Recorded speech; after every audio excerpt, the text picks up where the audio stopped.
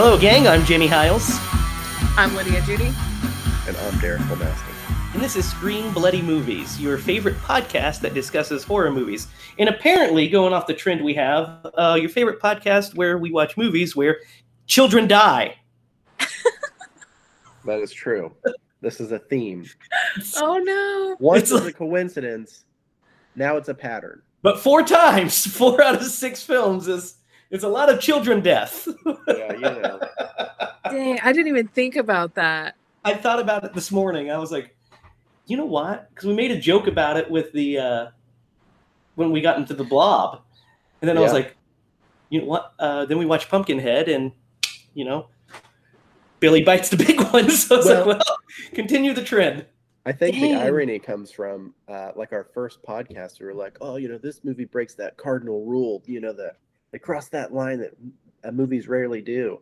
And now almost every movie that we've reviewed has crossed that line. So yeah, it's not, that line is broken. I mean, it's shattered in a million pieces on this podcast. Yeah. Hey, you know, that happens. So how are you guys doing? Anything new, exciting going on? I've got a wicked head cold. Yeah, I can hear that. That's and true. I live in Indiana and just said wicked, so that's wicked awesome. Wicked cool. This is some wicked shoes. I'll stop. Lydia, anything new and exciting? I'm trying to think. I think it's been a slow week. I've just been playing like Animal Crossing like nonstop. That is important. Slow week for me. It's been a great holiday. We just got off the 4th of July holiday. So, you know, when you guys are hearing this, that's been a couple weeks back. And as of this recording, we are 1 week from this Friday, 1 week away from shooting the new movie. So that's exciting news, right, Derek? That is very exciting. Hotel's booked. Hotel's booked, ready to go, ready to film and kill some starlets. So we'll start this week's podcast like we start every week's podcast with the horror news. To be honest, you guys, it's kind of a slow horror news week. There's not a lot. From what I can see, basically, last week we got the release of Netflix's Fear Street, which I watched the first episode of and was pleasantly surprised. I was a fan. I thought it was very fun. Did either of you guys see it? No, I haven't got to watch it yet. You guys need to watch it. I think you'll enjoy it. The second episode drops this Friday, and then the third movie drops next week. So that happened. Let's see, what else did we have here? You see there's a new Escape Room movie coming out? Yep. Yeah. Saw that one. What did you guys think of the first Escape Room? I liked it.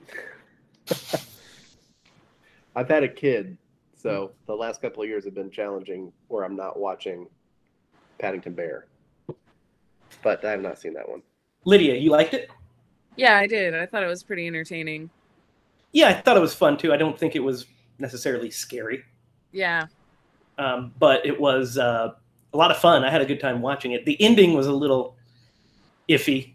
It was a little suspect for me. But other than that, I enjoyed it. I thought it was a neat concept. You knew it was going to happen. Mm-hmm. You knew it was going to happen. Also, as of today, the new Scream movie is 100% finished. And it will be in theaters January 14th, 2022. So we've talked about this movie quite a few times on the podcast, but now it's completely finished. So I guess we'll have to wait and see. But that's in the news now. There's a new movie, Werewolves Within, has just come out, which I hear is great. I really want to see it. You guys seen the trailer for this? No. It is a werewolf whodunit. Love it. I'm not going to lie, and don't tell my wife, I've got a little crush on the lead actress, the AT&T girl. Yeah. Lily from the AT&T commercials. Yeah. Yep.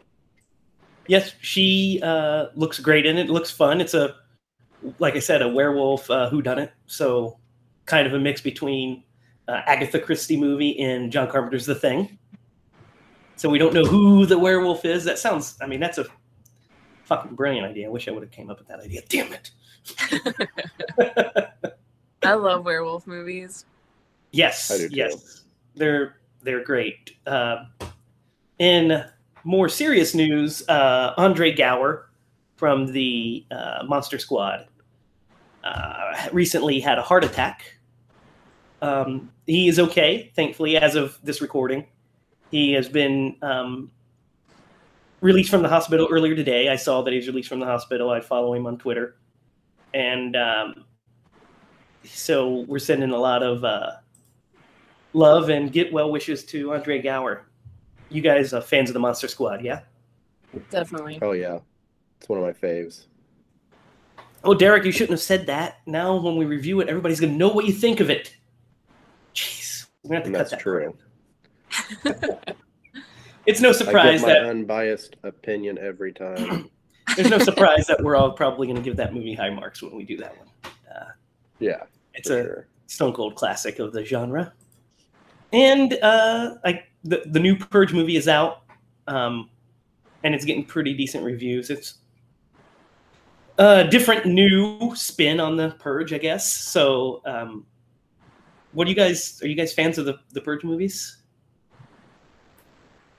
I haven't watched I'm a fan of any. the concept. I haven't watched any of them except for the first one, and that was like a long time ago now. Yeah, it was almost 10 years ago, Yeah, which is crazy. yeah. It is crazy. I've seen all of them, actually. Have you? Yeah, I've seen all the Purges. Wow.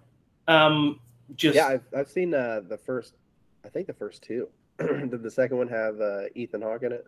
No, the first one had Ethan Hawke. Dang. So maybe I've only seen one. No, I saw this. I saw a The second one has Frank Grillo with in it. the.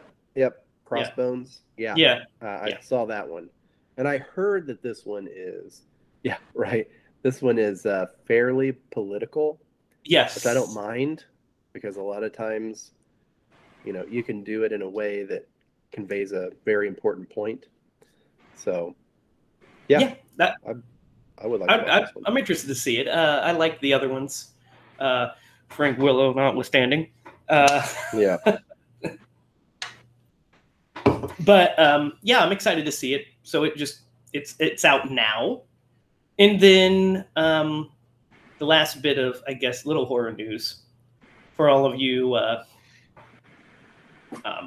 Halloween fans out there. John Carpenter's classic Halloween and its 4 sequels, 2, 3, 4, and 5, are all coming to 4K in October via Shout Factory, or Scream Factory, rather.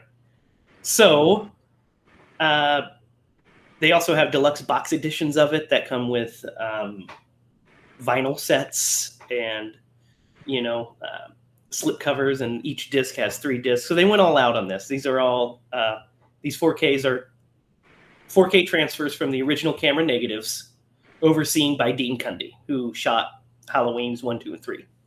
So they're going all out. So I will definitely be picking one of those up in October. Yeah. That'd be awesome. I will say this. Sometimes when when the picture gets too good, sometimes it can ruin the illusion.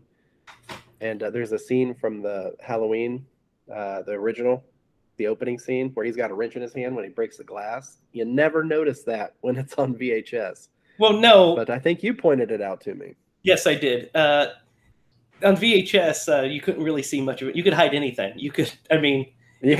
If you've ever watched Flash Gordon on DVD and HD, you see all of the tricks on full display. It's not one that aged well. But it's good to see it in as clear quality as possible. And there's still going to be noise in the image. It's a movie shot in 1978, so we're 40 years old. Oh yeah.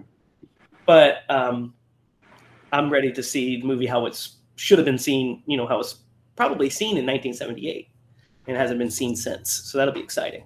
Yeah. Now, guys, today's movie is a movie that I remember watching when I was younger.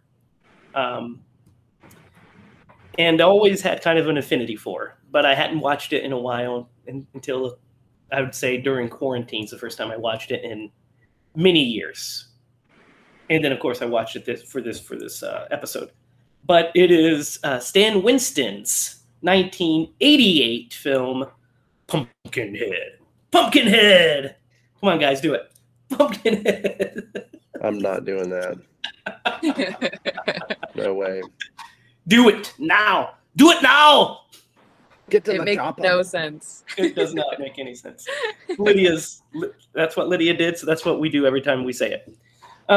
So yeah, Pumpkinhead is a creature feature starring Lance Henriksen, and directed by the great master effects artist Stan Winston. This is Stan Winston's first feature film, I do believe. Yeah. Really? Yes, I think this is his first feature film as a director. I see. And he only directed one more feature after this, and then a couple of he directed a couple music videos. He directed Guns N' Roses' "You Could Be Mine." He directed Michael Jackson's "Ghosts," and he directed the T2 3D Battle Across Time ride for Universal back in the day. Oh, So, wow. Of course, he did all of the practical effects for James Cameron's Terminator movies and many, many, many more. The Predator, we keep going on. Stan Winston is an effects maestro. So, but this is his first foray into the director's chair, and we're going to dig into this thing and see how he fared Yeah. with it. So you said he worked on Predator? Yeah. So he briefly got to meet Jean-Claude Van Damme? Yes. Which is the highlight of every film. It's the highlight of everybody's dream. Our cousin And I Joey definitely would said be, that weird. yeah, my cousin Joey would be all about meeting Jean-Claude Van Damme. He would would- Sure. die and go to heaven. So funny thing about head colds before we get started. Sometimes you pronunciate things really weird. Like I totally Like, said just Jean-Claude's- pronunciate, like how you just said pronunciate. Probably. Yeah, I said Van Damme's name like really weird. Anyway, it happens. Had like a French twist to it. The word you're looking for is pronounce. Pronounce. I will end this call. This is over. So let's start at the beginning, I suppose. So the opening to Pumpkinhead opens with this red fire, basically, this fire burning, and this really cool music, which I really dig the music. I think the music, the opening music is very dreadful. It sits like it sets that tone, dread tone. Yeah. Yeah, I thought the colors, just the fire, the opening was very good. I thought it lingered a little too long, but I did admire it. I liked it a lot. Yeah, I mean, it lasted a little bit. You're right. It did kind of linger along, but it was a lot of people worked on this movie, man. What do you want? That's why they have end credits. Exactly. But anyway.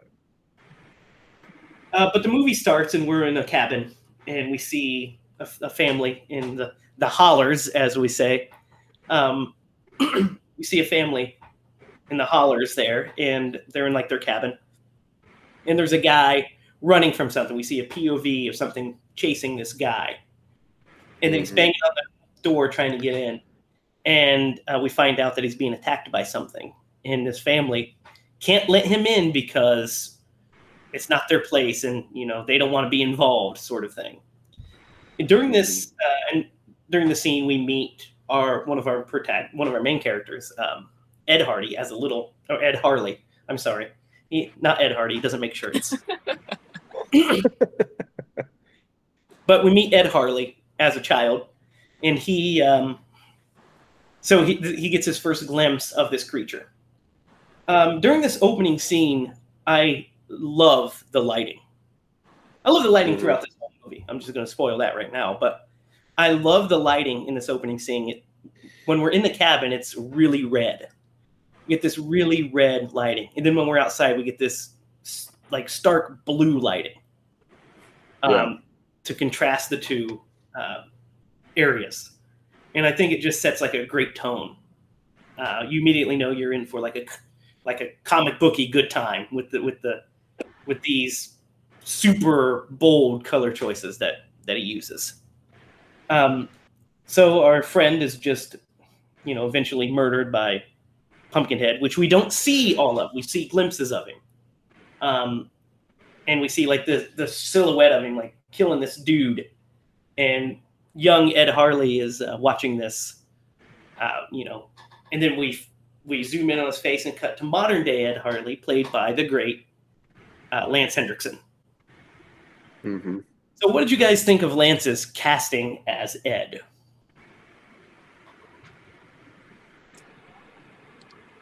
Either of you can talk at any time. I thought he's great. I didn't know him in any other movies. I watched this for the first time when I was pretty young, and so like every time I hear his name or see his face, I think Pumpkinhead immediately, and I love it. He did so good. Derek? Yeah, I thought he was a good casting for this character. Although whenever I think of him, I'm not gonna lie, I think of what's the Van Damme one? You and Van Damme today. Well, no, it's a Hard Target. I was gonna say Broken Arrow, but I knew that was wrong. So Hard Target, because there's a scene where he like opens a grenade and he's like, ugh, and then he blows up anyway. He says like, oh shit. Anyway, yeah, I thought he was cast very well as the dad. I love Lance Hendrickson in this movie. I like him in most movies. I like him in most movies, but I love him in this movie because of the character he plays. The chemistry between him and the actor that plays Little Billy, his son, is terrific. And terrific, yeah. The way they wrote, I mean, it's kind of maybe a little heavy-handed, but he's such like a great doting father. Like this little boy is his whole life. Yeah. And there's a sweet scene early in the movie where, they have their little dialogue and stuff, and he says, tells him that he made him something, and he goes and pulls out this like crappy necklace that he made him, like a little stick figure necklace. And Lance Hendrickson's performance is so good, and his character is so sweet that he's like, I'm never going to take it off, and he just gives him a kiss and says, ever tell you a story about the dumb old man who had a son that he knew was going to change the world, and it's just like this. You're like, your heart fills with it's good to see good fathers on screen, Yeah. And he's totally that. I will say, speaking of Lance, as soon as he came on screen, I did write down in my notes that I dig his fake teeth. Those fake dude, I'm glad that they were fake, man.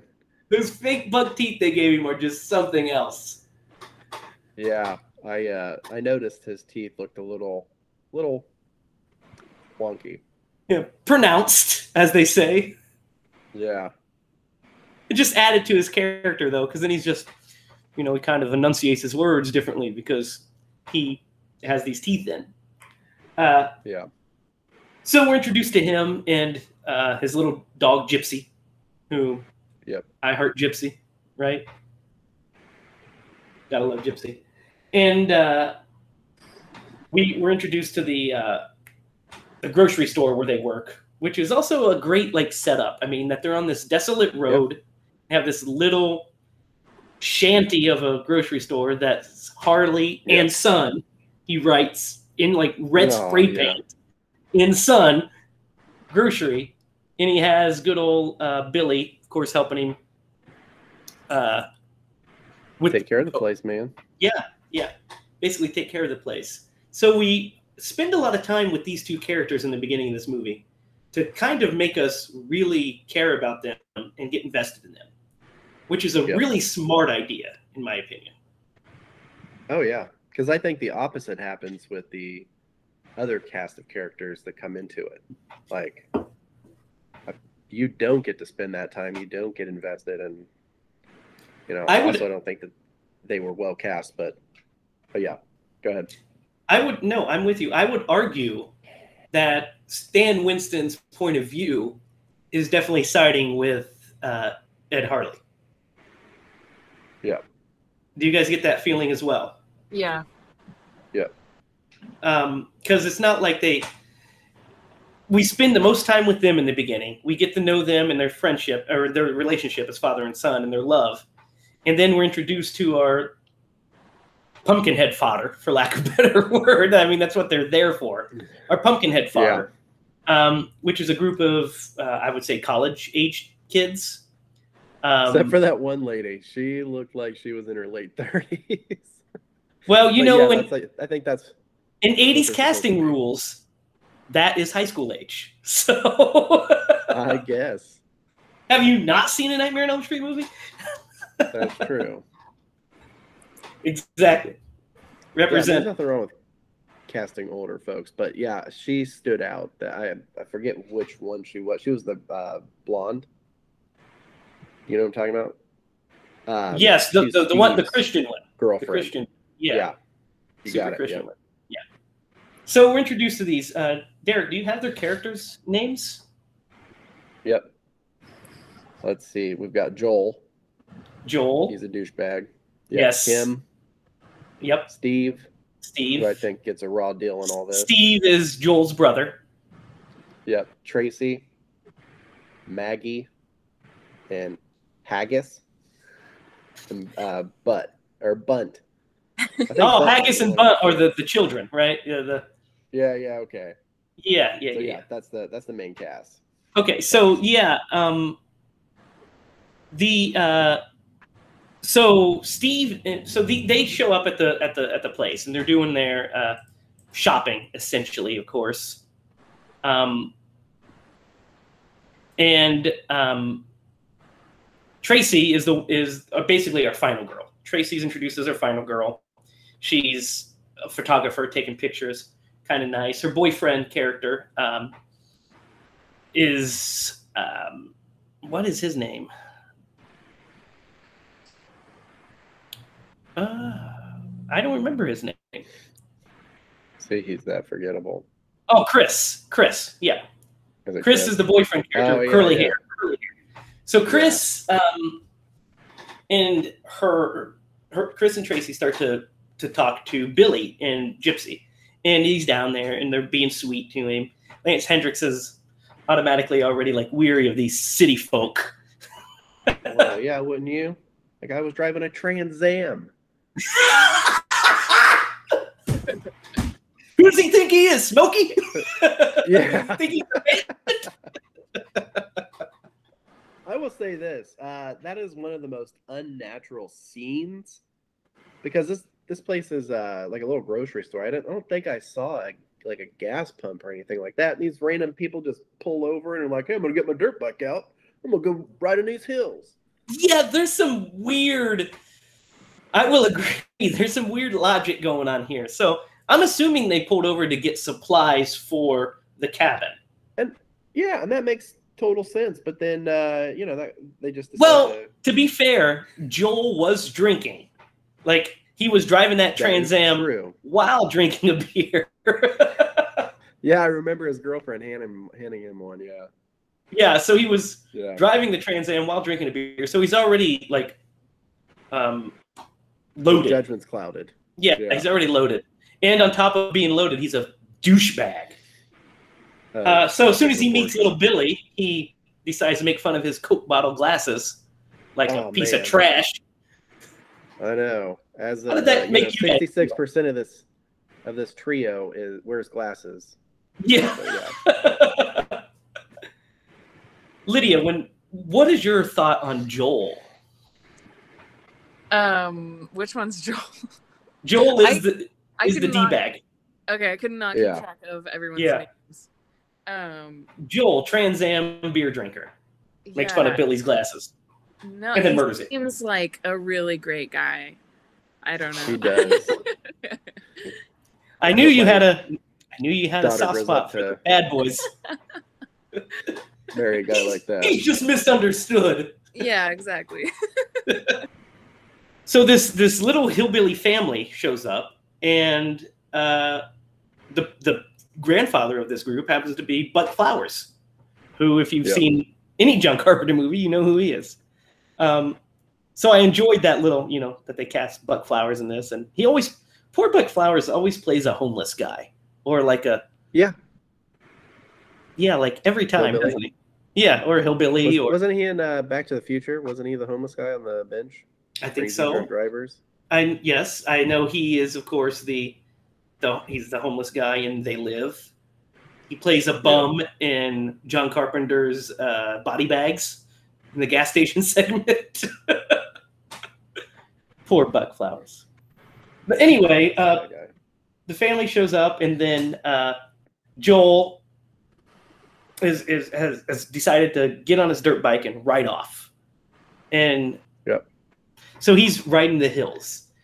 Meanwhile, we're introduced to the two kids. We're introduced to all these heathens. The main one being Bunt, who's the oldest of this brood. Like how you called them heathens. I couldn't think of They're another name. relatively nice kids. I mean, other than the fact that they look like they take a Well, lead other than bath, but other than the fact they steal Billy's ball, and then one of them They tries do to steal steal Billy's the ball, and then old Bunt tries to scare us. Which, by the way, takes me all the way back to being the oldest brother of 4 boys, because Yeah. Bunt immediately starts saying, "Oh, you know what happens to people that sin? Oh, Pumpkinhead gets them." And they all start doing this little chant and this little poem and scaring the youngest one. And it reminded me of shit I used to do to my brothers when they were kids. yeah. There's a great story when we were young. Well, not too young, but when our brother Jordan, who is now in his 20s, was a child, me and Jacob, Lydia's fiance, decided to tell him that he needs to be careful when he goes outside because there are these creatures outside called eating butts, and we said they were butts with wings that ate people. And we made him cry. That's awesome. You are so mean. I was Bunt. Son of a bitch. That's why I liked his character, I think. I was like, yeah, I can see it. I can relate See to the that. mischievous streak. I can relate to him. So, Derek, you have the Pumpkinhead poem, yes? I do have the Pumpkinhead poem. Won't you read the Which Pumpkinhead poem? I to don't us? think that it's the poem from this movie, but it is. I think that this predates the movie. Is so I it? don't think there's How really long a is it? Is it tie-in. short or long? No, it's pretty short. Okay, go ahead and read it. All right. It says, "Keep away from Pumpkinhead unless you are tired of living. His enemies are mostly dead. He's mean and unforgiving. Laughing at him and you're undone, but in some dreadful fashion, vengeance he considers fun and plans it with a passion. Time will not erase or blunt a plot that he has brewing. It's when you think that he's forgot, he'll conjure your undoing. Bolted doors and windows bared, guard dog prowling in the yard won't protect you in your bed. Nothing will." From Pumpkinhead. Yeah, that's actually the poem in the movie. That's what they're chanting to the younger Oh, kids. it is. Yeah, it's the exact poem. Okay. Yeah, I like how so- they worked it in there, but it predated it. Yeah, this creepy little poem. So yeah, it predates the movie apparently. So that's our first hint of Pumpkinhead, and there's a great shot that intercuts as they're saying that. Ed looks up and makes eye contact with Buck Flowers' character, and he's having flashbacks of seeing Pumpkinhead. So these kids are thinking it's an urban legend, but he and Buck Flowers both know that it's not. That Pumpkinhead is real. Yeah. So the brood leaves, and Lance Hendrickson has to leave the house. Ed has to leave the grocery store to go pick up feed for Buck Flowers. And he decides to have little Billy man the store. Keep him and Gypsy inside, just man the store in case customers come in. Hey, he gives him specific instructions, and it's that damn dog. Yeah. So, gives him specific instructions. Stay inside, man the store. I'll be right back. So he leaves. Meanwhile, Steve decides he's going to join. He has joined Joel with the dirt bike riding. So they're riding in the hills. Gypsy runs off to him. And I remember the first time I saw this as a kid, I was terrified that Gypsy was going to get hit by one of these dirt bikes. And I did not like that. And then instead, Billy gets hit by a dirt bike. And as a little kid, I also did not like that. So tell me, guys, how do you feel when Billy gets hit? Heartbroken. Yep. Me too. He looks a little bit like my son. Aw.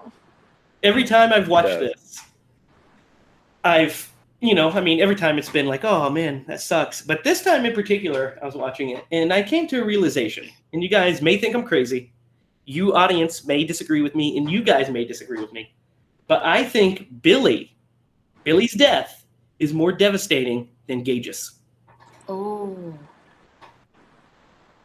I could see that. Well, and I think, because you and I talked about this previous, I think something that, makes that mostly true. Anyway, I'll get this out. I think the thing that you connect with is the fact that he can engage beyond like just being a small toddler. He has that relationship with his dad, and he's able to reciprocate it. So I definitely know where you're coming from.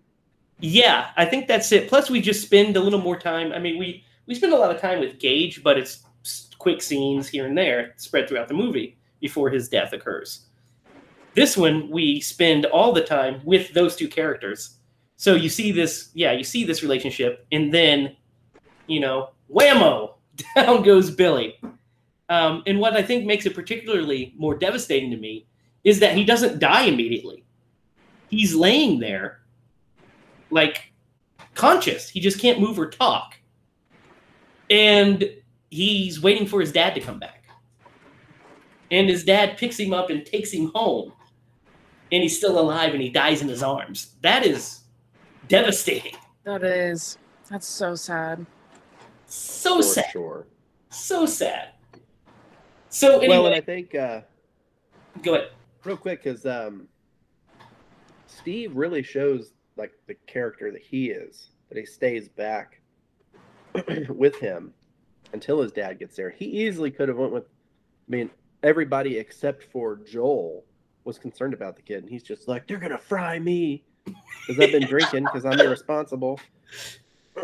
But he really showed his character. So when his fate is revealed, I feel like he drew the short end of that straw. Yeah, I agree. You're right. All of the characters, most of the characters show true. They all show true remorse, but Tracy and Chris, our two leads, definitely care, and they take off to the cabin because there's no phone in the grocery, so they have to find a phone. So they go to the cabin to find a phone. Steve decides to stay back so that way somebody's with Billy during all of this.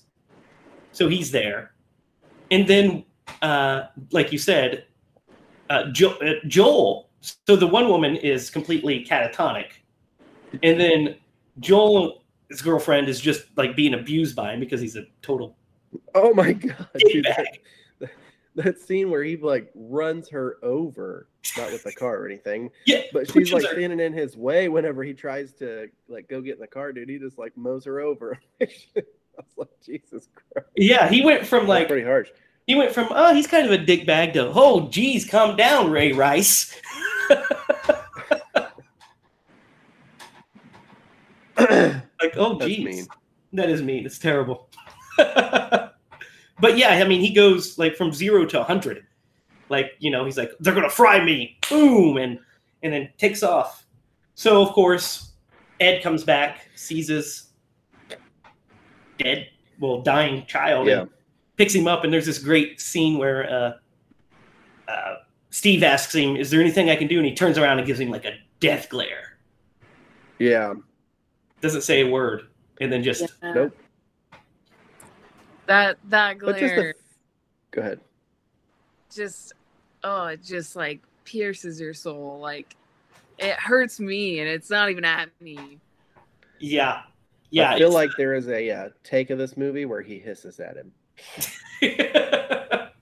It's pure. Like, hey, Lance, you can't do that, man. You got pure hatred. your eyes. The question I had during this period is, so he takes him to the cabin.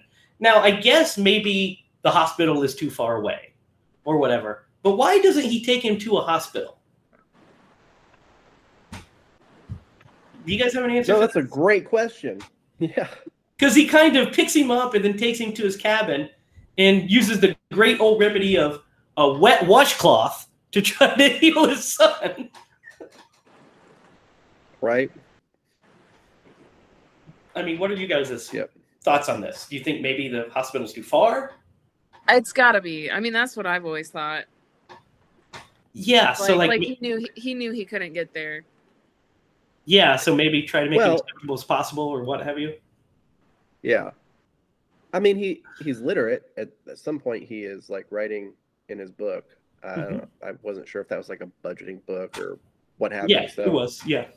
It would make, they don't have a phone in either his establishment for the store or his house. So it does make you question, like, how far away was this? But, man, you got to try. Yeah. Holy cow. Unless you're like 4 hours away and you're like, what? See what happens. Yeah, and I mean, he also could be in shock and, I guess. Make bad decisions. Yeah. So anyway, old Billy dies after he says daddy one last time, which is just devastating. So this is a small critique that I have about Lance's character.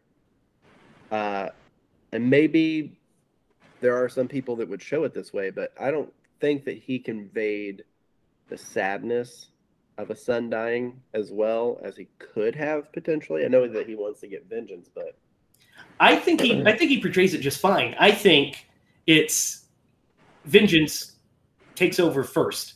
Anger. It's anger. Anger and shock and just devastation.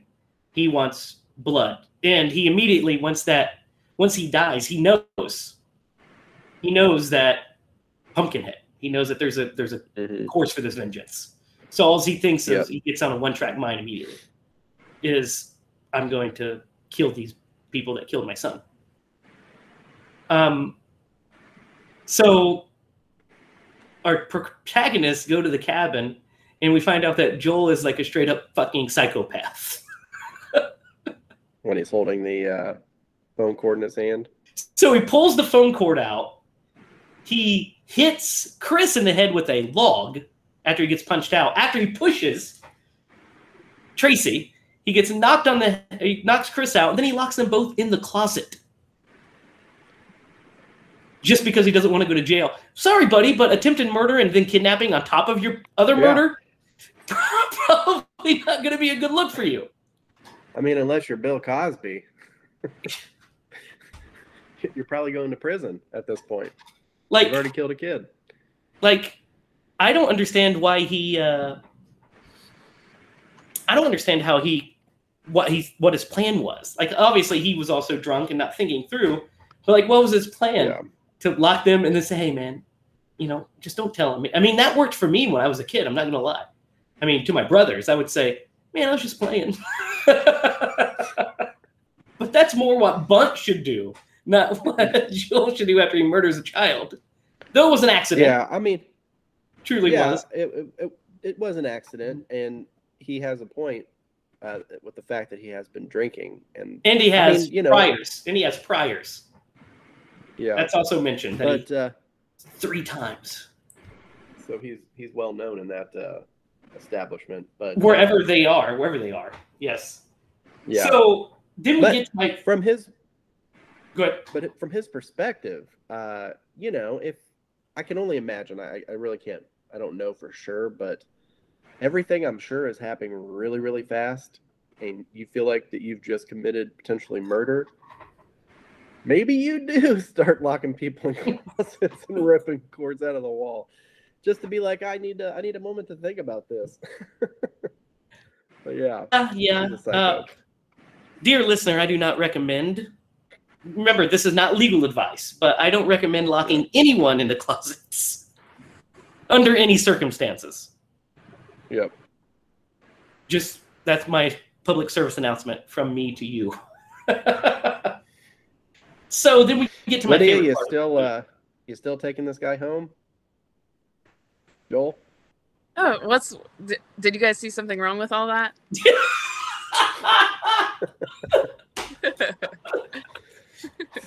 We call that foreplay from where I'm around. Yeah. We're just getting warmed up.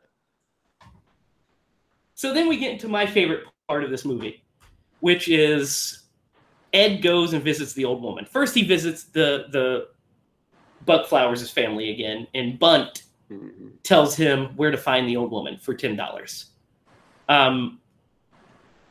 So that's important because it comes back later because Bunt knows about Pumpkinhead being released when finally that occurs.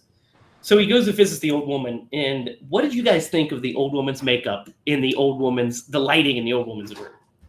It was awesome. Yeah. It was. I liked her scenes.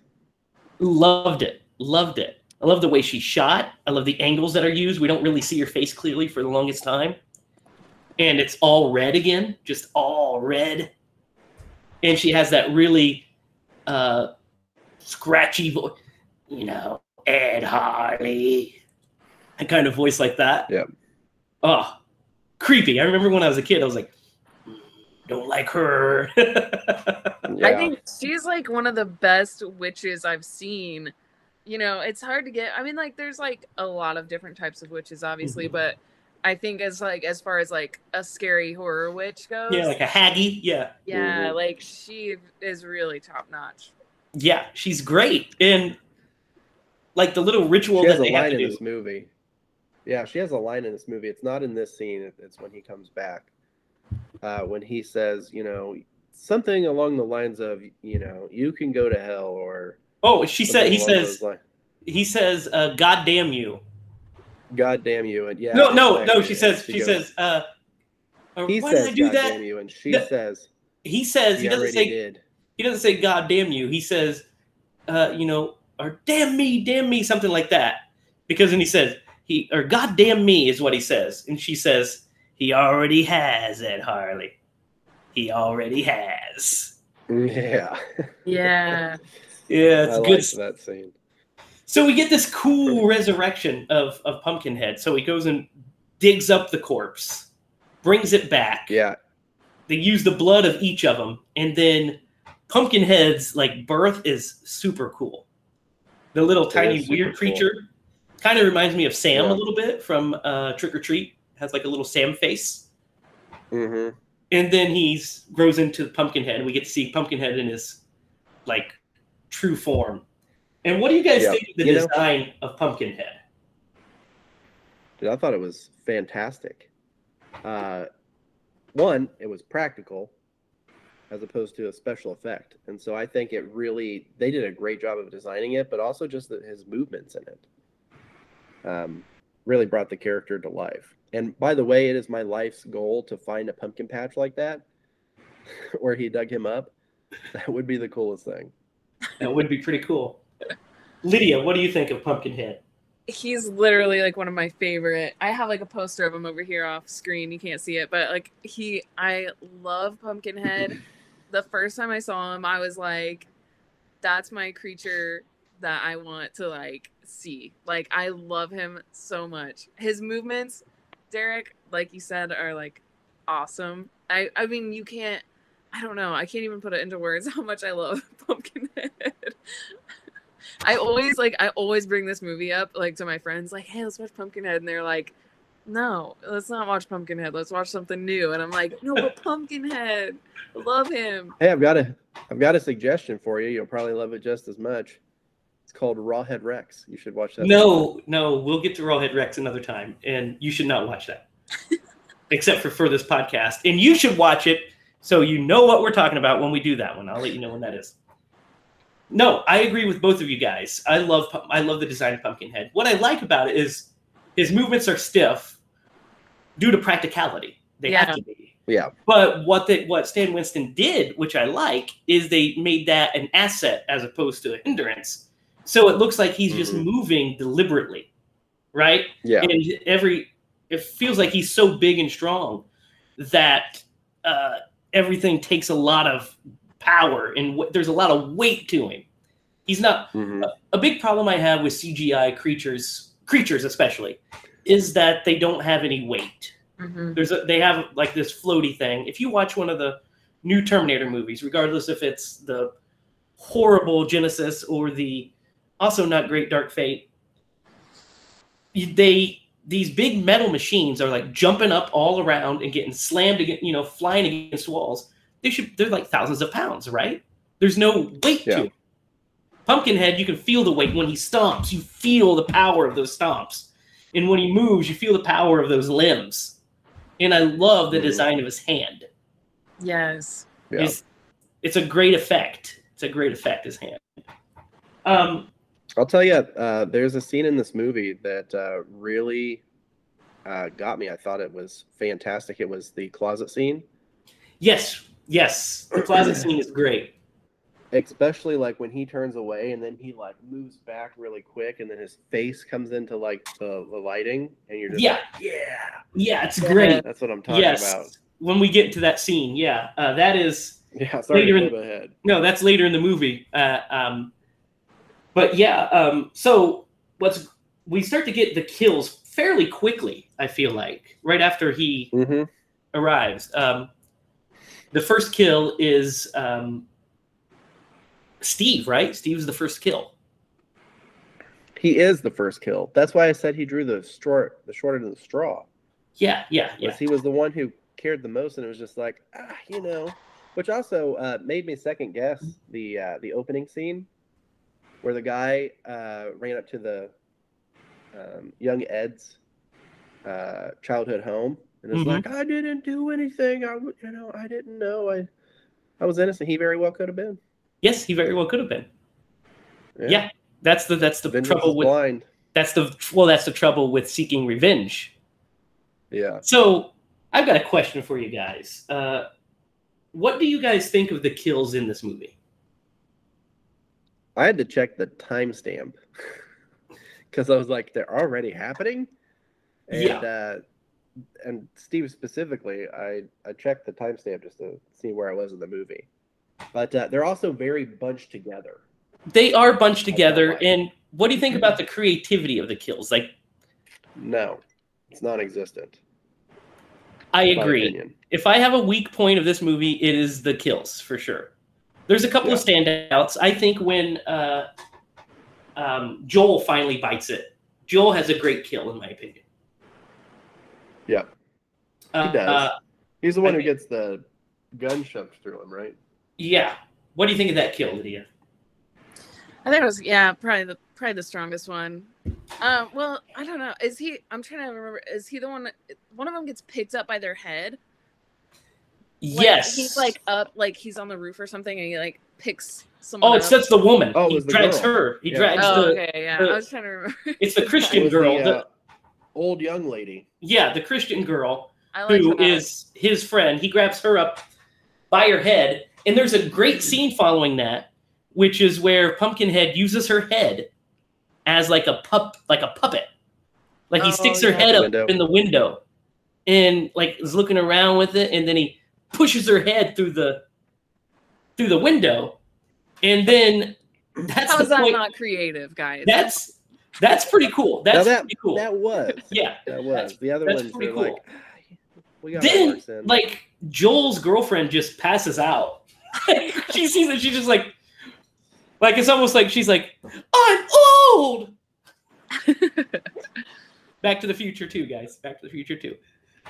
But it's like real quick, I think we skipped over a very important scene in this movie. Yeah, what's that? That was when Ed goes back to the witch's house. We talked about that conversation that they had, but like The reason context he of goes it, back is because he's he experienced realizes kills. Yeah, he's experienced them. exactly. He's seeing the kills through his eyes. Well, yeah, and by the way, I think that is a fantastic concept. Is that you wanted this vengeance? Now you have to experience like all of it, and not just be like, not just I want them dead, but you actually have to. Which is very important because that ties into a note I wrote, which is I like Ed's switch from quasi-villain to hero, essentially, because it's very in line with his character. Like, it's very literally in line with his character. Once he sees the trouble that he's causing, he immediately says, I don't want any more of this. I'm going to do everything I can to stop this, and immediately becomes a hero. And it's not like a hokey switch because we buy it. We understand that he's seeing the visions. And we know he's not a bad guy. We know he's a loving father. So that switch is easily made. Yeah, and I think I'm going to give them a little too much credit for this. That could also explain why Steve was the first victim. Right? Because I am sure that Ed felt like, I mean, he stayed back. He didn't have to. He stayed with his son, so his son wouldn't be alone. You know, like I said, I'm probably reading too much into it, but like after that first kill, and he's like, whoa. Not that guy. This is not really what I signed up for. Yeah. Yeah. There's a great scene when he pulls up Steve's. So he takes Joel's girlfriend and he drags her up into a tree. Right? Yep. And there's a great shot of him perched on the tree branch with her, and it's one of my favorite shots in the movie. It's so creepy. They do such a great job. He's like crouched down and he drops her on that rock and she like breaks her back, I guess. Weak kill, but that shot is great. Love that shot. Yeah. So that basically all the kills happen, and then there's like no more kills. Like, it happens fairly quick. Then they go to this farmhouse and are attacked by this guy. Has this dog with him. Wait. Yeah. Was this? Yeah. So this guy. Maybe I'm jumping ahead. Yep, no. So this guy has a dog with him, and this dog, they're the guy's like, drop your gun or whatever, and it's right before Joel dies, and then Pumpkinhead attacks, and Ed shoots him down, and then Joel gets killed. The dog bites Ed on the wrist. Yep. And once he bites him, Pumpkinhead reacts to the pain. Yep. And he holds his arm out. Ah! And so that's when your first clue to realize that they are connected. They're one and the same. So whatever happens to bloodbound. Yeah. So whatever happens to Ed happens to Pumpkinhead. So Ed hurries them into the truck and they take off. They run into Bunt first. Bunt tells them, he takes them to this is the great scene before Ed happens. Takes them to this church, this dilapidated church. Lydia, talk to us about the dilapidated church, because I know this is one of your favorites. It is my favorite. I tried to look up a picture of it really quick because it's like the most beautiful thing. Like, I mean, Stan Winston just knew exactly what he wanted, I think, because he killed it. Yeah, I agree. I love the lighting of the church, the unmotivated lighting and the fog, and they're like thinking that they're going to be safe because it's hollowed ground, even though it's not. It's a dilapidated place. And when Pumpkinhead enters and they take off, he walks up, stomping, and he grabs that cross. And he starts bashing it. He snarls at it a couple times, and he like starts bashing it. He wants nothing to do with this cross. Wonderful scene. Yeah, I agree with you, Lydia. I think it's the most beautiful scene in the movie. I think it's the most well lit and well shot scene of the movie. Yeah, it gets me pumped up. Like, I'm like rooting for him, like half the movie, I'm like, yes, get these guys. I love him. You like that scene, Derek? I do like that scene. I really did enjoy that he would take the time to break the cross, and not that it hurts him in any way. It's just like a disgusted thing he has with it, because obviously it didn't burn him or hurt him in any way. Repulsive thing. Yeah. And I love the facial animations they put on him. Like he's a very animated creature, and you could tell what he's thinking at any time. And I love that, like, they gave him like a look of disgust when he saw the cross. He snarls his lip. Love the detail on his tail. Yeah, I only really saw it once, and that was towards the end of the movie. But like, it looked like what you would think the devil would have. Yeah, tail, because it's got that little like triangle at the end, that little pit, like the point arrowhead. Yeah. Yeah, He's got some alien in him. I think there's some alien DNA in him as far as his body is concerned, and he's got a kind of elongated head. But he definitely stands out as his own creature. Did he do Aliens? I think so. I think and by him I meant the director. Did he do the makeup or the effects? Well, I know that the alien creature itself was Geiger inspired. Okay. But yes, he did the special effects for Alien and Aliens. That makes sense. Yeah. He did Aliens is what he did. He didn't do the first one. He did Aliens. And, of course, Predator, like we talked about. And Monster Squad. Just to name a few. He's done a lot. Yeah, just to name a few. And T2. And The Relic. And Congo. Oh, less said about Congo, the better, probably. And he did all the live-action dinosaurs in Jurassic Park. Yes. But, so... like, just gonna throw that in. And he did all the dinosaurs. Just throw it in there.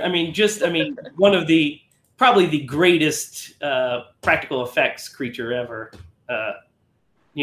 Jurassic Park, the T-Rex and the Velociraptors are just some of the very best practical effects ever created for film. I want to shout out the Stan Winston Instagram. Do you guys follow them? I don't. Oh my God. They for all of June, I think they were doing like Jurassic June, and they were posting these videos of them doing the special effects for some of the dinosaurs, and they were so cool. I did see that. Lifted up by the T-Rex and shaking around, and like the little compies attacking the guy, like the tests they were doing. I did see that. Cool. I did see that. Amblin shared it because I follow Amblin. And Amblin shared it, and I was like, "Oh, this is so cool! Yeah, awesome." Anyway, back to Pumpkinhead. We'll discuss Jurassic Park another time. By the way, spoiler alert: we're all going to give Jurassic Park 10 pumpkins. Definitely. So that's going to be the shortest episode possible. No, so we get to Ed takes him back to his house essentially. Yep. And he goes full Ash, starts building like a flamethrower, right? So he's in the garage building a flamethrower. But Pumpkinhead shows up. Bunt ends up hiding from him in the closet. In that closet, right? Yeah, and this is the scene that you were talking about, Derek. So he's hiding in the closet, and also Gypsy is hiding in the toy box. And Pumpkinhead is looking around in the closet, and he doesn't see him. He starts to step away. Then he just pushes in the frame and pulls the clothes apart. It just gives him the snarl. It's one of the freaking coolest. By the way, also at this point, Chris has been knocked out, and Pumpkinhead's been fucking dragging him around. Oh my God, guys. I just realized something amazing. What? So I was just looking at the Pumpkinhead, the cast list, and at the bottom it says the dog's name, right? Yeah. It's played by Mushroom. And I was like, why does that sound so familiar to me? And so I just like clicked on it. I didn't even click on it. I just like looked up the dog because I knew I would know. But it's the same dog from Gremlins. It's Billy's dog. What's the dog's name in Gremlins? But I knew that dog's name was Mushroom because I've seen Gremlins 1,000 times and I read it in the cast in the credits, and I was like, wait, Mushroom? I know that dog. I'm so happy I just put that together. That's hilarious. I love that they gave the dog a credit. That's great. Barney. Well, that dog is the best actor dog I've ever seen. Yeah, Barney is his name in Gremlins. Yes. Barney. Oh, yeah. Mushroom. Love it. Love it. You know, anyway, that's that I think we missed. Yeah. That really got me was when he takes his son to bury him next to whom you assume is the mother. Oh, yeah. But like, how backwoods are you that you're just like, oh, yeah, I'm gonna skip the coroner. I'm gonna skip all this. Like, that's what they did. Well, I mean, Buck Flowers says that. I mean, he says, "Go home and bury your boy." And I was thinking that as I was watching, I was like, "Oh man, they don't even do death certificates in this county here." I mean, they just go and social security number. bury him on my land. It's like he's my Eastwood. Yeah, it's like his Eastwood and Unforgiven. In her yard. Yeah. Can you imagine you buy that house later and you're like going to, plant a flower and you find 2 dead bodies buried in the back? Because he didn't put a marker, it doesn't seem like. No, he'll get to that later, maybe. Well, no, he won't. He won't. We know he won't now. That would be a cool future Pumpkinhead movie idea, maybe. Yeah, maybe. We'll have to see what Lance is into. Yeah, when we get to the end of this movie, I really liked the tie-in at the end. Oh yeah, we'll get to it. So he starts getting visions. Ed does after he's built the flamethrower, and Pumpkinhead starts attacking Tracy, and Ed comes out and he has the flamethrower, gets caught, and it hurts him, and he stabs himself with a pitchfork, and Pumpkinhead feels it. So he realizes at that moment his eyes start glowing orange red. Ed's do. Yep. And he starts to realize that they're one and the same. Mm-hmm. So she picks up the flamethrower. Ed runs off into the car, and she tries to burn him, and it's doing nothing. Like the flamethrower is doing dick all to old Pumpkinhead. Yep. And Ed decides to shoot himself in the head to kill Pumpkinhead. Pumpkinhead falls down. Ed stumbles out of the car and falls down, but he's still alive. So Pumpkinhead gets back up to do some more damage, and Ed tells her, "Kill me, kill me." Mm-hmm. So she grabs the gun, and she can't do it. He stands up, and she blows him away. Essentially, shoots him 4 times. And he finally collapses in a heap. Pumpkinhead hits the ground and bursts into flames. Yep. Now, what do you guys think of that ending for Pumpkinhead? The whole concept. What do you think of them being connected and that he kills himself to end Pumpkinhead? I love the fact that they're connected. That, to me, gives a lot of gravity to the decision that he made and how everything played out. I will say the end, that specific ending to his character is a bit underwhelming because he's like, I'm going to shoot myself in the head. But then he can't even do that right. And then he has to have her kill her. But just that was a very easy out. You know what I mean? I thought that was a little bit of a weak point to the movie, in my opinion. Lydia, what do you think? Yeah, I think it's really cool that they're connected like that. It I don't know if it makes perfect sense, but it makes sense to me. And I'm like, when he realizes it, and he's like, I mean, because he's the one, he created it, he did this, it's a demon. It's his demon, literally. And it goes the metaphor, the symbolism behind it is really cool. Especially if I mean, I don't think you can imagine the pain of like the demon that you would have if that happened to your son or your child at all, you know, and you would definitely have that just like that hate in your heart, you know, and For carrying sure. that is, you know, it's heavy. And I think it's really cool that they wrote this story to kind of like bring that hate and give it a face, you know, and be able to take it down, even though it never really goes away. Yes, But you I can agree. still, you know, you still feel like he's defeated, you know. But yeah, I don't know. The symbolism behind it for me is like pretty emotional. I feel terrible because we picked this movie after doing all these like kid deaths, but like, we should have probably thought about that before.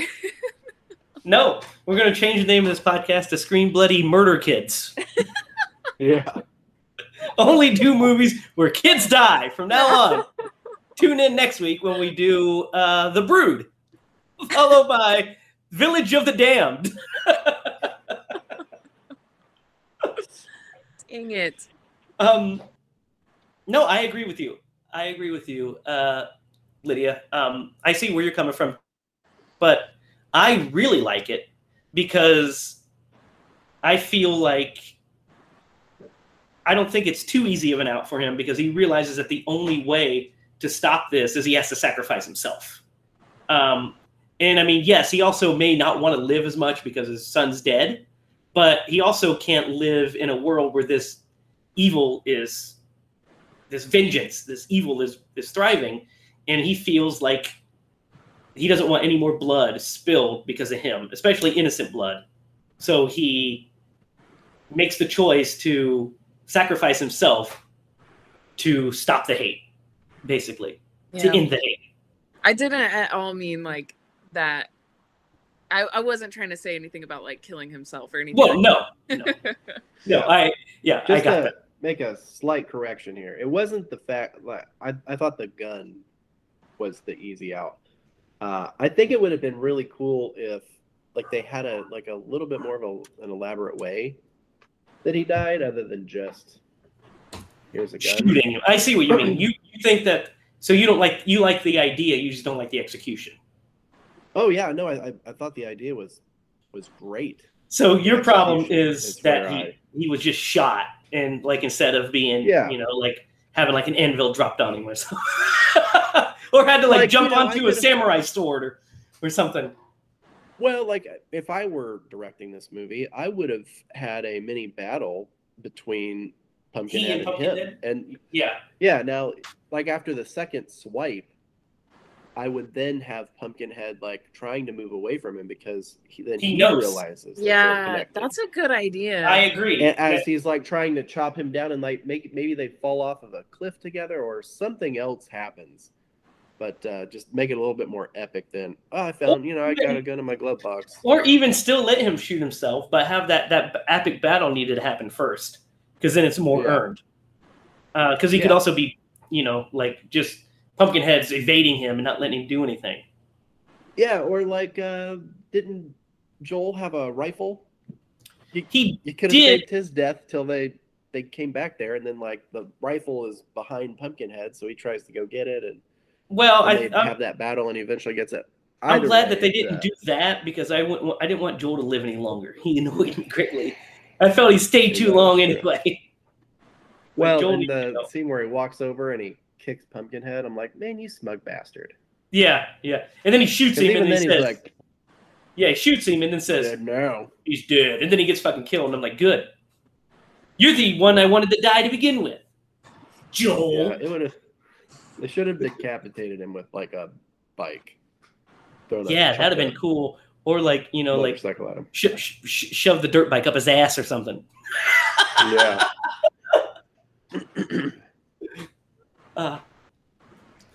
But so the movie ends proper with the witch burying the remains of Pumpkinhead. Except Yep. Go ahead. Except it's not the remains of Pumpkinhead. The new Pumpkinhead is now Ed Harley. because he has circle, man. the necklace. So it consumes its host until they become Pumpkinhead. Yep. That's why I loved that ending as well. Because I was like, man, that's definitely not Pumpkinhead. He's got like weird hair.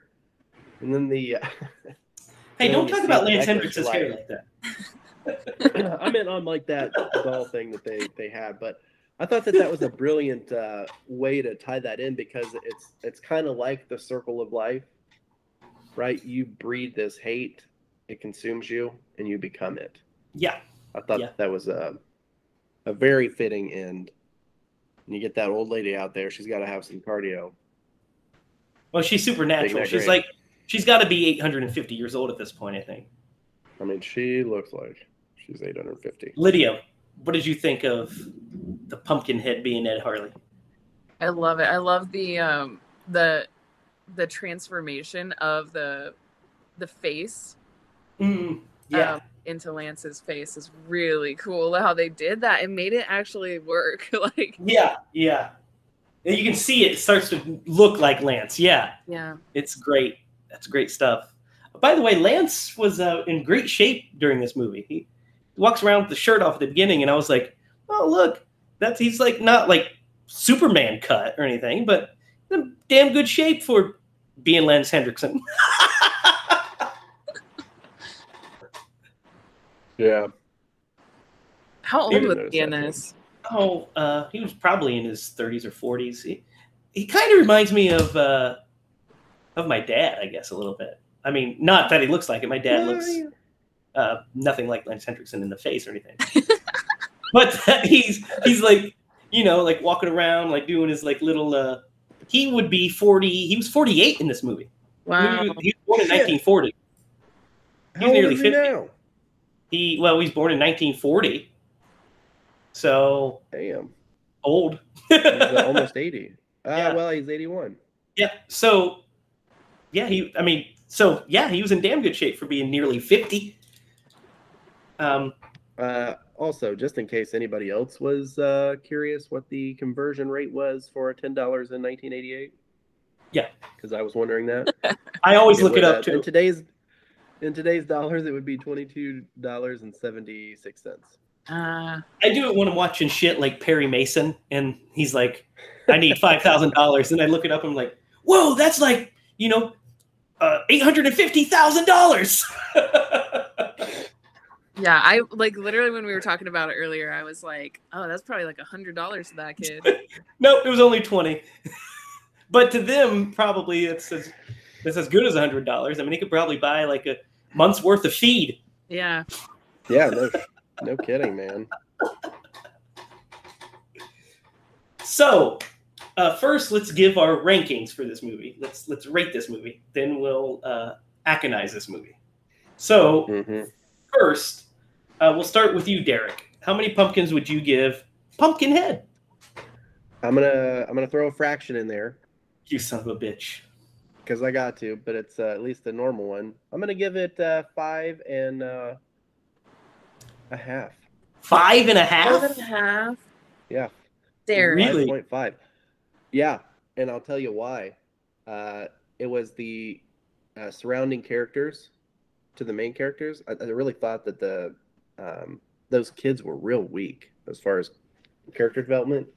Well, for comparison, Derek, before you stick with this grade, I want to remind you that you gave the remake of Pet Sematary 4 pumpkins.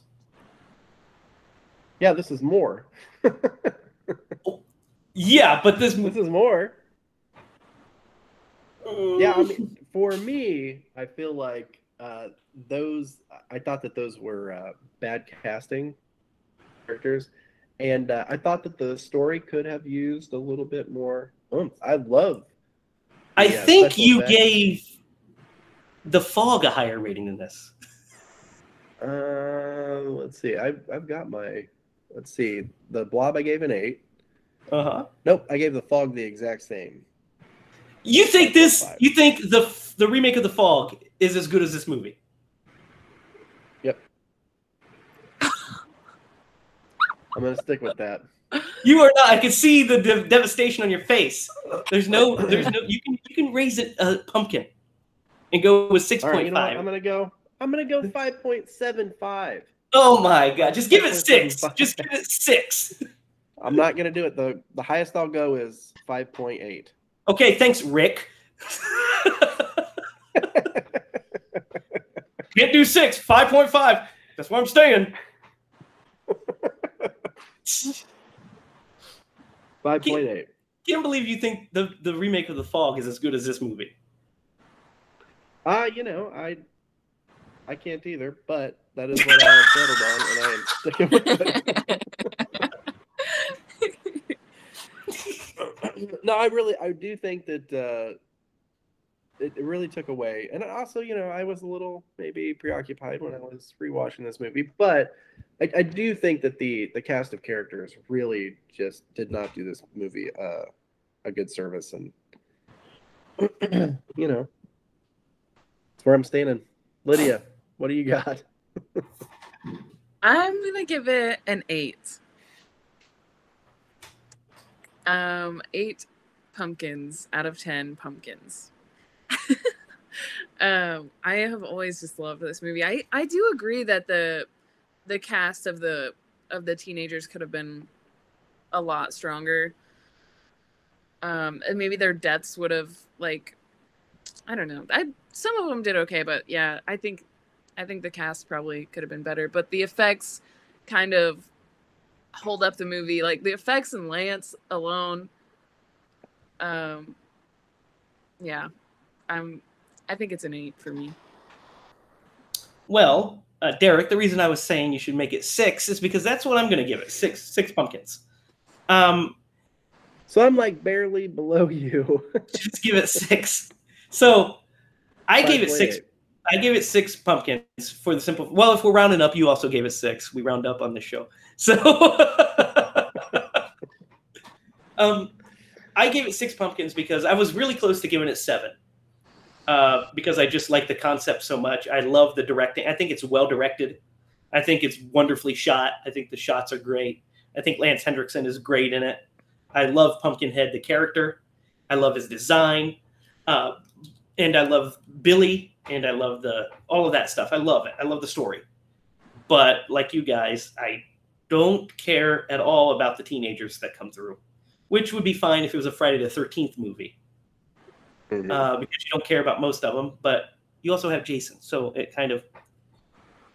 And the reason that this movie lacks those is because the kills are just no bueno. Yep. Like, I would agree that is the that's what drags it down for me. big Is downfall. the characters, if the characters were the same characters, but it had like really great kills, this would be like a 7 or 8. But with the characters, plus the lack of creative kills, I give it a 6 out of 10 as well. But I do, if you're asking me to rate Pumpkinhead himself, 10 out of 10 pumpkins for Pumpkinhead. How about you, Derek? I would agree with that, or at minimum a 9. I thought that his like as a creature, he was phenomenally done. Yeah, I love love him. everything about him. Love Yep. Pumpkinhead himself. And for Lance, I'd give him a solid 8 out of 10 pumpkins as well. If I was just rating Lance Henriksen. And Lance Henriksen, as a human being and actor, he gets a 12 out of 10 pumpkins for me. Good on you, Lance. He's that good of a human being, huh? I don't know, but he's that good of an actor. So he makes great movies. Well, I like man, his movies. he must do a lot of philanthropy. No, I just was a real big fan of Worker. Millennium. So There you go. Millennium was great. You remember Millennium? You guys I remember remember Millennium? AVP. Yeah, He was- well, he was the in less that said one. about AVP, the better. Some rough stuff. I like AVP. He was in Alien, right? He was an Alien. He's Bishop, man. Yeah. Aliens. Yeah. Yeah, Bishop. God, what other movies? I mean, he's been in so many movies. Wes Craven Scream 3. A Hard Was Target, he of in- course. Yeah, he Target. plays Was the he in Scream director. 3? He's the director in Scream 3, remember? Yeah.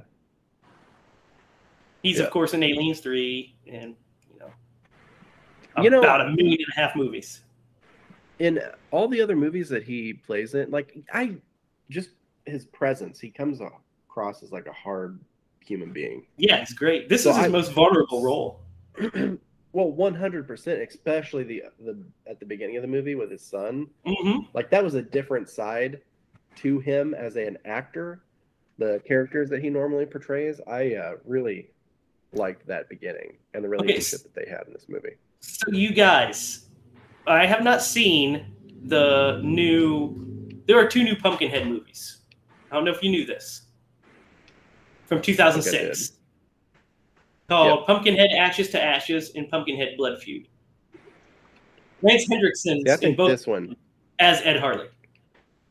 What? No way. Yeah. What? Just looked it up on IMDb. What the heck? Now, I don't know I think how. this movie would be prime for a reboot Maybe. Yeah. under one condition. They keep You Pumpkinhead the have to same? yeah, you have to go back to a practical effect. You Yes. cannot do a I would go- CGI. I would go a step further and say that they can't change Pumpkinhead's look because he looks phenomenal. Oh, You can maybe 100%, update him a little yeah. bit, but keep that design. Yeah, I would keep that same design. And So- yeah, I mean, with the animatronics, I'm sure that they could give him a little bit more fluid in motion. Yes, they To can. him? Yeah. I mean, it's 30 But, years on. I They would- can definitely do that. Yeah, Yeah, I think this would be a good. it's prime for it. I mean, we'll eventually have to do the sequels at some point further down the line. Pitch a movie. Yeah, we'll pitch a reboot. Pumpkinhead movie. Yeah, we'll do it. Ooh, Lydia, that would you be can- awesome. You can do you can work on Pumpkinhead. You can work on Pumpkinhead himself. We'll put you on the team. Don't even talk to me. Just get that movie made right now. If you guys, if any of the listeners are interested in the effects, they have some amazing videos of like behind the scenes of them working on the creature, and they're so fun. Like, it's super inspiring to watch those guys in the 80s like working and having so much fun making Pumpkinhead. Like, it makes you want to be there so The bad. special effects and makeup artists of the 80s are the kings. Yeah. They're the best. Yeah, They're the shoulders who everybody else stands up on currently. well, I was about to say, Those to were the build a giants. house, you got to build a foundation. Yeah. Your Tom Savini's and your Greg Nicoteros and your Mhm. Tony Gardners. Yeah. I know nothing Yeah. about construction, but I at least know that. That's true. That's good. So now it's time for our favorite part of the show. We're going to look at Pumpkinhead, and we're going to Atkinize Pumpkinhead. So Oh, are we? we are. Which character do you Let's do think it. would have benefited? First of all, let's just start this way. Would this movie have benefited with Tom Atkins in it? The answer is obvious. Yeah, Of course, it would have benefited. I think with Tom Atkins. you got to make him grandpa. You think he would? You think he should play Grandpa? If you're gonna keep Lance, then So are you keeping Lance? That's Lance. not off the table. Anything goes. Derek, if you're handed Tom Atkins to play anybody in this movie, who would he play? I'd have him play the witch. Get out of here. I'd have him No, play I would. Joel. I mean, I like Lance. Joel. If it were 10 years earlier, 100%. Dude, he should play. He Yeah. would he actually. needs to be old. He would definitely, actually, probably be a cool Joel because he would be an old Joel, but he'd be drinking his beer while riding the dirt bike And all the girls would Yeah. be like all around him. all over him. Yeah.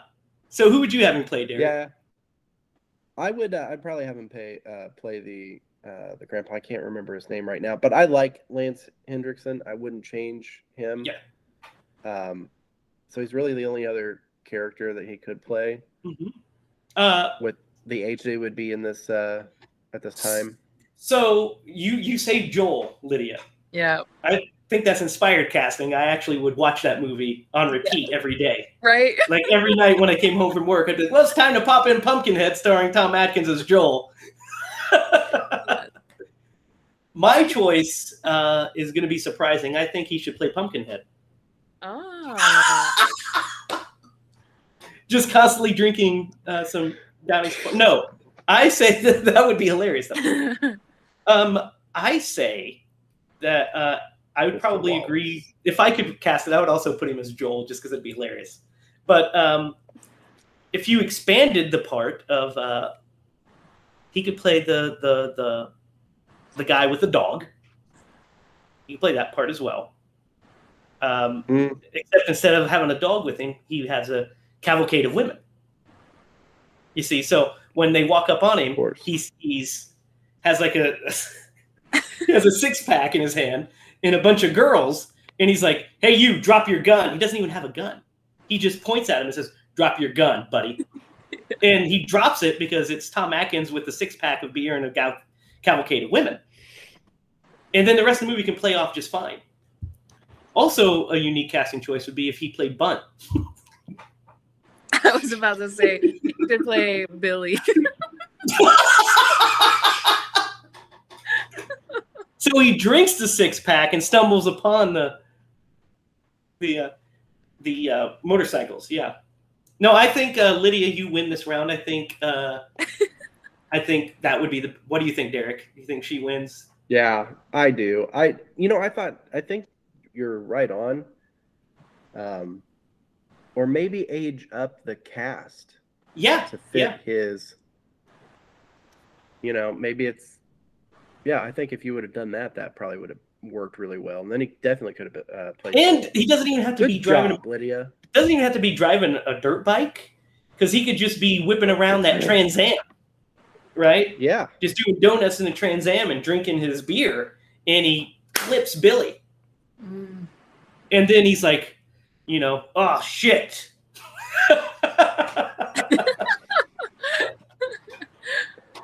Great. He drives off. And then he's just running from a demon. Yeah, then the whole movie changes from the movie that we got to just Tom Atkins running from a demon the whole movie. Yeah. And like laying pipe throughout the town as he's doing it. Yeah. Laying pipe. He just goes from block to block. It's like the fog where like the windows are exploding and stuff, but it does not slow him down like one bit. No. He just keeps on banging throughout the town. Then the end of the movie has a big showdown with Pumpkinhead, and he bangs Pumpkinhead. The movie ends. Oh my god! You did not just say you that. just turned this into X-rated. Well, Pumpkinhead is intimidated by his mustache, so he's like, "Oh, I can't deal with this." But no, I agree, Lydia. Pumpkinhead, starring Lance Hendrickson and Tom Atkins as Joel, is the winner of tonight's Aconized. I agree. So, guys, any last thoughts on Pumpkinhead before we close out? It's worth a watch, especially if you grew up in the 80s. I would say it's even like 6 out of 10 pumpkins good, and not 5.8. Well, you would be wrong, sir. Lydia. I remember seeing something about the original like VHS cover. I love the original VHS cover. It had Pumpkinhead on it, right? Like standing in the church, I think. It was like purple, right? And you could see that the person that was playing Pumpkinhead had tennis shoes on. On the cover. Yeah. Oh, I don't remember this. Let me look this up. You can find it. I do remember this, yeah. No. I watched the video on Pumpkinhead not too long ago. I'm looking this up right now, you guys.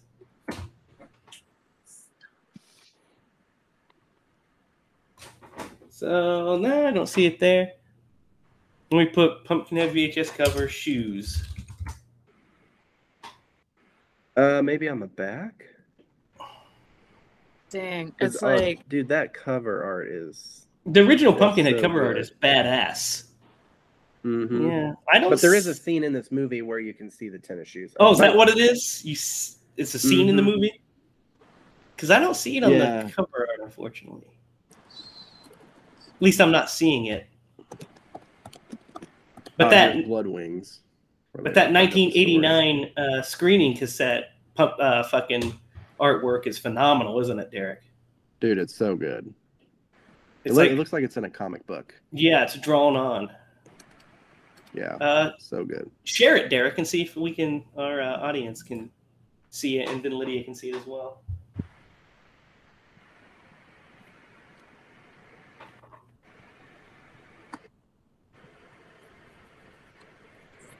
Look at that. That's beautiful, isn't it? It is beautiful. Uh-oh. What the fuck was that? Well, what the heck? I mean, these are great VHS covers, but Those were good. yeah, I was definitely a fan. That is gorgeous. Yes. Yeah. Yeah, dang. Well, I swear it's a There's thing. a scene. Oh, it's on the back It's of not the. What's this? A Pumpkinhead 2, right here, Derek. It's on the back of the Yeah, case. I checked. You can't see it on there? Yeah, there's a scene in the movie where you can see the tennis shoes. Oh. Pumpkinhead. No. NNIS. Huh. But I do, yeah, there is a scene in the movie where you can see it. Dang. And also might help if I... Yeah, that's why I was laughing. Scene. There you go. Then go I to did that. the same thing. I was just looking at Halloween shoes. God, look how great that just Pumpkinhead himself looks. Right? Mm-hmm. He looks so good. Like Oh. that's a great creature design. Look how tall he is. Like he was Yeah. up on. that's stilts that's and Blood wire. Wings. That's part 2. Still looks good. I don't hate Blood Wings.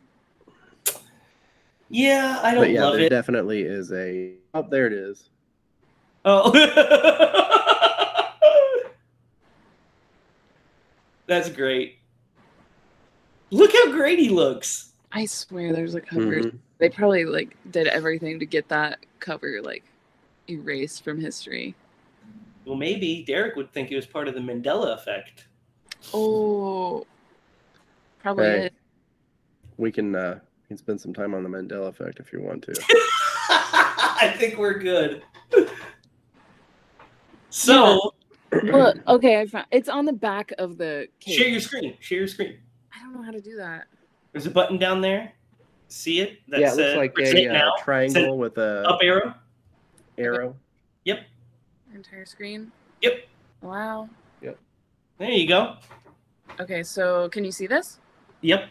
And that's part Oh. 2, right? It went away. Where'd it go?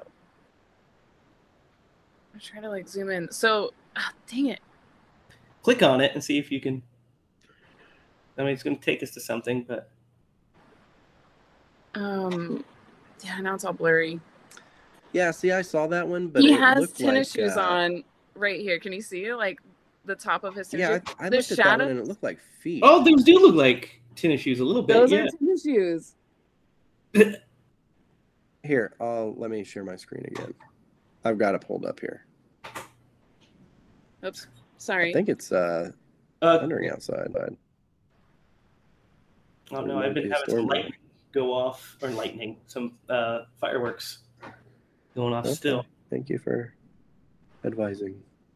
Okay. Yes, that exactly. I don't know what it's like. So... There it was. Somebody was talking about it on Reddit right there. Go back, Derek. Where you just were. Oh, here it is. Yeah. I mean, the shadows kind of cover it pretty well. So you probably Oh, but wouldn't I think even you're see right. it. Yeah. See, that looks like a weird foot to me. It kind of does. I think because the shadow right there makes it look like kind of like a Here, let's see if I can. Yeah, dinosaur. go here. foot. Read this right here. Zoom out. Yep, real right fast. down there. That's a tennis shoe. That's a tennis shoe. Yeah. Go back, Derek, to just the Reddit right there. Go to that Reddit tab. Click on the and then See, zoom it out. looks like a webbed foot down here. Zoom out, and see what it says here. Oh, it's on. Pumpkinhead Okay, 2. I'm gonna You can do. see See, the monster is wearing tennis shoes. This can also This can be also seen be towards seen the towards the end of the movie. where he's Where wearing he Nike. is wearing Nikes. Here you go. Yeah, see, I still don't see. Maybe, right? I see it. Yeah, I see it. That's Because totally a tennis shoe. Yep. Yeah, it's That's because totally of a tennis tail shoe. is- The it looked shadow like of a the weird tail's covering foot. it. Yep. Yep. Now Yep, we got that's through that totally a unsolved tennis shoe. mystery. Look, Well, that's one that Look at this, me and Dylan did not get to. featuring cameos from horror's hottest cult faves, Kane Hodder as Hockey Mask in Friday the 13th. Nice. Leanna Quigley's in it. Also stars Roger Clinton. He's not from anything. They just liked him enough to put him Yeah. up. Also starring Roger Clinton, if you really are interested. So, gang, that is Pumpkinhead. Yeah. Lydia, yeah. There you go. Everybody say something. Blah, blah. So that's Pumpkinhead. Thanks for tuning in. Be sure to check us out on Apple Podcasts, on Spotify, on wherever other podcasts are available, and look us up on YouTube at Hyla Productions. Find us on Instagram at Scream Bloody Movies. Find us on Facebook at Hyla Productions and Scream Bloody Movies.